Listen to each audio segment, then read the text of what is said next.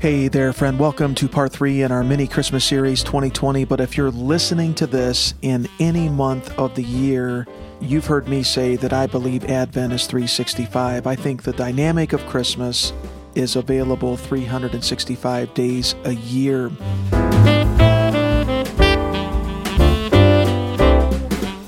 In this final episode of our mini Christmas series, I want to talk about the dance between heaven and earth. Over the past several years, I've been intrigued by a growing awareness and understanding about the present relationship between heaven and earth. Can I say that again? The present relationship between heaven and earth. Do we believe that we're just going to heaven someday? Or is there an interplay, a sacred dance, if you will, between heaven and earth right now?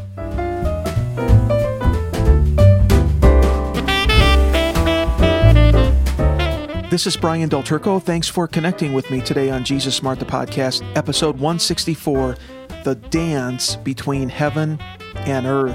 This is part 3 of our mini Christmas series. You can see the page for the Christmas series at jesussmart.com/Christmas 2020. Check out episode 163, Hark! It's Christmas Chaos Theory. That was part 2. And part 1 was episode 161. Did you know that the first Christmas was an invasion? The king is back.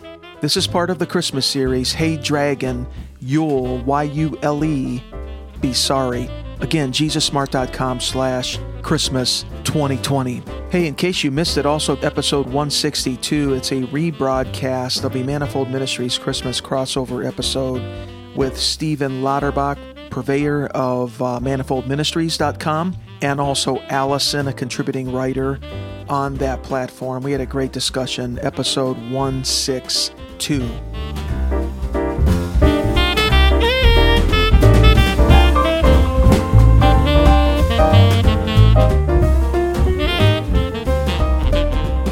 In the Christmas narrative in the Gospel of Luke, chapter 2, Simeon, we see Simeon, an old man. He was tired, and much of what he knew in his life had died away. It was gone.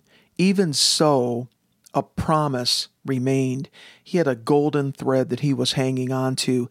He had been told that he would live until his eyes rested upon the long-awaited prophecy, the realization of the Messiah coming into the earth. In the book of Isaiah, for unto us a child is born, unto us a son is given, and the government will be upon his shoulder, and his name will be called Wonderful, Counselor, Mighty God, Everlasting Father, Prince of Peace, and of the increase of his government and peace there will be no end. Luke writes that Simeon was righteous and waiting. He was waiting for the consolation of Israel. And again, he had been shown by God that he would not die until he saw the promised Messiah. He was longing. You can imagine him sighing a prayer to God, "Oh God, when will my eyes see the promise you have given to the prophets and the word that you've given to me?" Days, weeks, months, and years passed. Then one day, like 1,000 days before, he came into the temple in Jerusalem, and a new father and mother were bringing their child to perform the prescribed custom according to the law. Jesus was just 8 days old.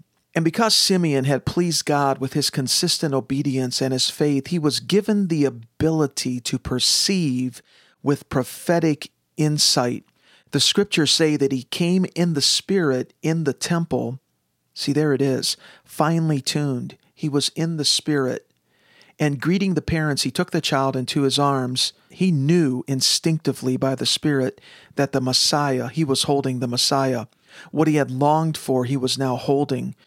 And the old man sensed an extraordinary level of completeness and fulfillment. He said, "Now, Lord, you are releasing your bondservant to depart in peace according to your word, for my eyes have seen your salvation, which you have prepared for the presence of all peoples." He could now peacefully pass into eternity. The promise of God to him was fulfilled. Now Joseph and Mary were absolutely amazed. She had carried the life of the Christ child within her, and even soon the life of her son would penetrate her own life in an unforeseen way, this time as the anointed Messiah, and her innermost being would be revealed. Just like you and me, our innermost beings are revealed by Jesus and healed and restored. And truly, all who follow Christ experience this blessing. Simeon prophesied that those who yield to Christ will rise with Christ. They will rise in this life and throughout eternity. And those who do not will fall. He said this child is destined for the fall and the rising of many in Israel. And right at that moment, an old woman appeared. Interesting how God is using these aged saints. Anna, a prophetess, 84 years old, in that day, exceedingly aged, especially. Married for just 7 years, she had then lived as a widow for decades, and she never left the temple, it says in Luke, serving night and day with fastings and prayers. So this wrinkled prophetess, she looked upon the fresh face of this teenage mother, and then perhaps she took the infant from the arms of Simeon as she wept and gave thanks. As the Holy Spirit moved upon her, it says in Luke that she spoke to all who were looking for the Messiah and the redemption of Israel.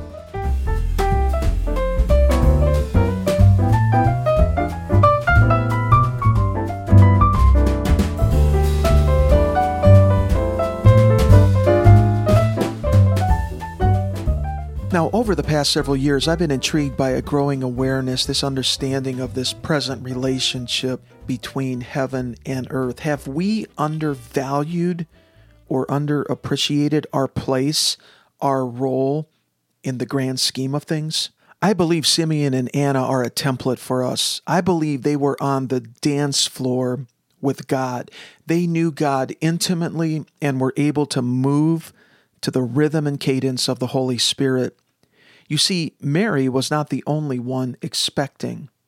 In a powerful sense, Simeon and Anna were just as pregnant with the Christ child as Mary was. They were empowered and led by the Holy Spirit. They were in a high state of expectancy. They were choice people of prayer. I would say they were finely tuned. The Holy Spirit was resting upon Simeon in a remarkable way. Undoubtedly, he invested belief and prayer into what he expected. He was sustained by the promise of God to him. He could not die until the word he had been given was realized. And because he was a person of revelation, he was able to bring clear definition and affirmation when Joseph and Mary came into the temple with the Christ child. Anna had a clear prophetic edge as well, consecrated lifestyle of worship, fasting, and prayer.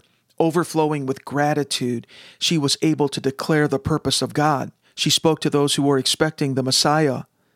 There were others, in addition to Simeon and Anna, who were steadfast in their expectation. Now, here's a question for you and for me. Does God do anything in the earth without revealing it to someone? Without obedience, worship, prayer, and prophecy opening the way? It says in the prophet Amos, "Surely the Lord God does nothing unless he reveals his secret counsel to his servants, the prophets." We know that Old Testament prophets spoke of the coming Christ child with great accuracy. John Wesley boldly said, "God does nothing except in response to believing prayer." Could it be God's design, his modus operandi, if you will, is that he will not do anything in the earth apart from a consecrated faith response in someone, in you, in me, in others who know and serve the Lord, or in some group of people? It really seems to me that from the Garden of Eden onward, it surely seems the Creator works in partnership with humanity in this way. This seems to be his modus operandi. Now, Paul says in Galatians that when the fullness of time came, God sent forth his Son, born of a woman. God had his people of faith on earth who were sensitive to the times. It wasn't the majority, it was the remnant, a minority, but they were in a high state of expectancy as they watched and prayed. And here's, to me, a stunning thought. I believe it. I don't know what you think. Even the incarnation itself was surrounded with a faith response on the earth.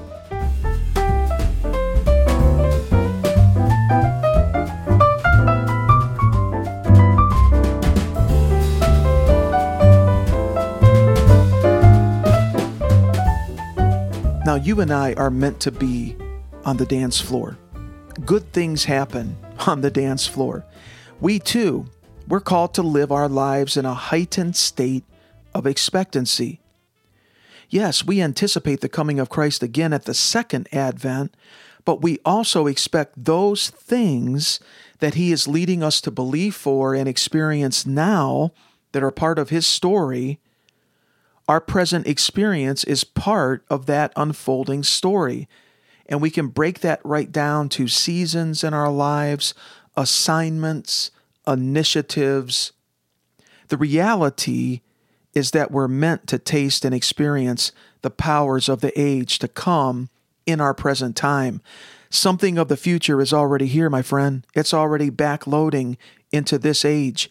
Hebrews 6:5 says that we taste the powers of the age which are to come for those who believe. Do you want this? Do you want to be part of a remnant, a church within a church, a group of high-powered believers who are on the edge, the leading edge of what God wants to unfold? I'm so glad that Christ comes to us with an increasing measure of His abiding presence and influence in our world. And the dynamic of the incarnation continues in those to whom Christ abides. We've been saying in this mini-series that Advent is advancing. What are you expecting? Okay, as soon as I ask that question, just pause for what are the top 1, 2, or 3 things that just don't even think about it too much. What surfaces right up from your inner man into your prefrontal cortex? What are you expecting at this season in your life and even over the course of your lifetime? What are you believing for? Are you steadfast in your belief for the promises that God gives through His Son? What are you meant to carry and bring into this world? Hear the words of Isaiah in chapter 54. Sing, O childless woman, you who have never given birth. Break forth into loud and joyful song, O Jerusalem, you who have never been in labor. For the desolate woman now has more children than the woman who lives with her husband, says the Lord. Enlarge your house, build an addition, spread out your home, and spare no expense. I like that. I think that's from the Message. Be encouraged.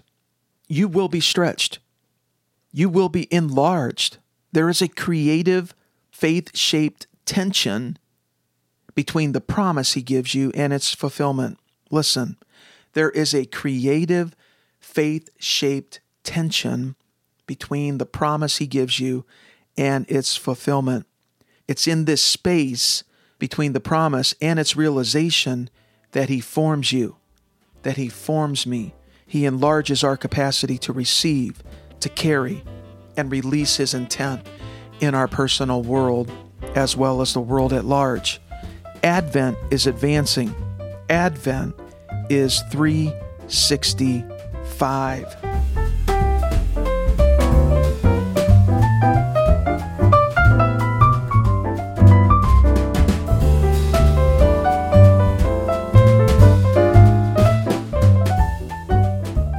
Let's dance with heaven. Listen to these words from Elizabeth Rooney in her poem, The Opening.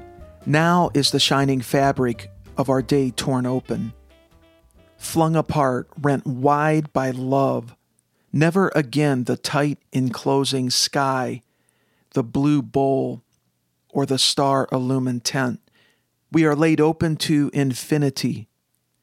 For Easter love has burst His tomb and ours.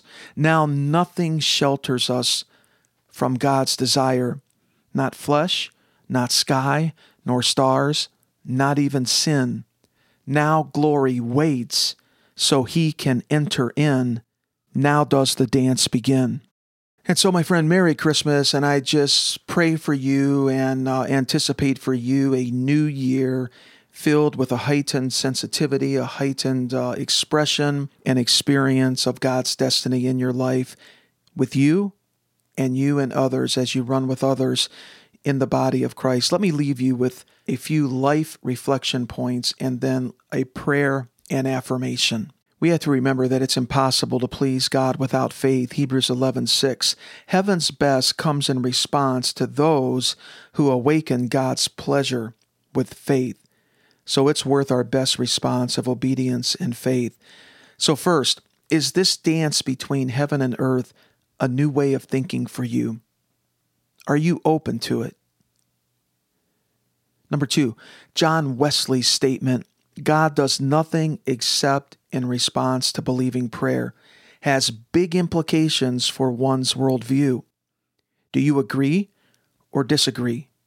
Do you struggle with that? And finally, read Isaiah 54, 1 and 2 again.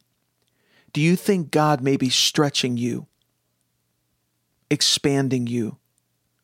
In what ways? And so now, can I offer this prayer and affirmation over our lives? You know, the adversary is completely powerless when facing steadfast obedience and faith. The flow from heaven to earth is inevitably unhindered. Heavenly Father, we come to you in Jesus. We ask you to bring our faith to a place of maturity. Jesus, you are the author and perfecter of our faith. Stretch us. Enlarge our capacity. Holy Spirit, lead us in this sacred dance. We pursue a higher state of expectancy, believing for all that you have promised. And we stand in this place of expectancy, drawing to the earth what heaven desires. Amen. Well, thank you for joining me for this mini Christmas series. Hey, Dragon, you'll be sorry, right? JesusSmart.com/Christmas2020. If you missed the first or second episode in this 3-part series, you can go right to that page and catch up with it. They're all standalone. I think you'll enjoy it and be inspired by it. I've enjoyed putting it together. Would you share this with 1 or 2 of your friends? Consider it a Christmas card, a Christmas gift. Spread the joy, spread the content. I think they'll benefit from it, and I think you'll feel good in doing it. To learn more about the podcast, always go to JesusSmart.com.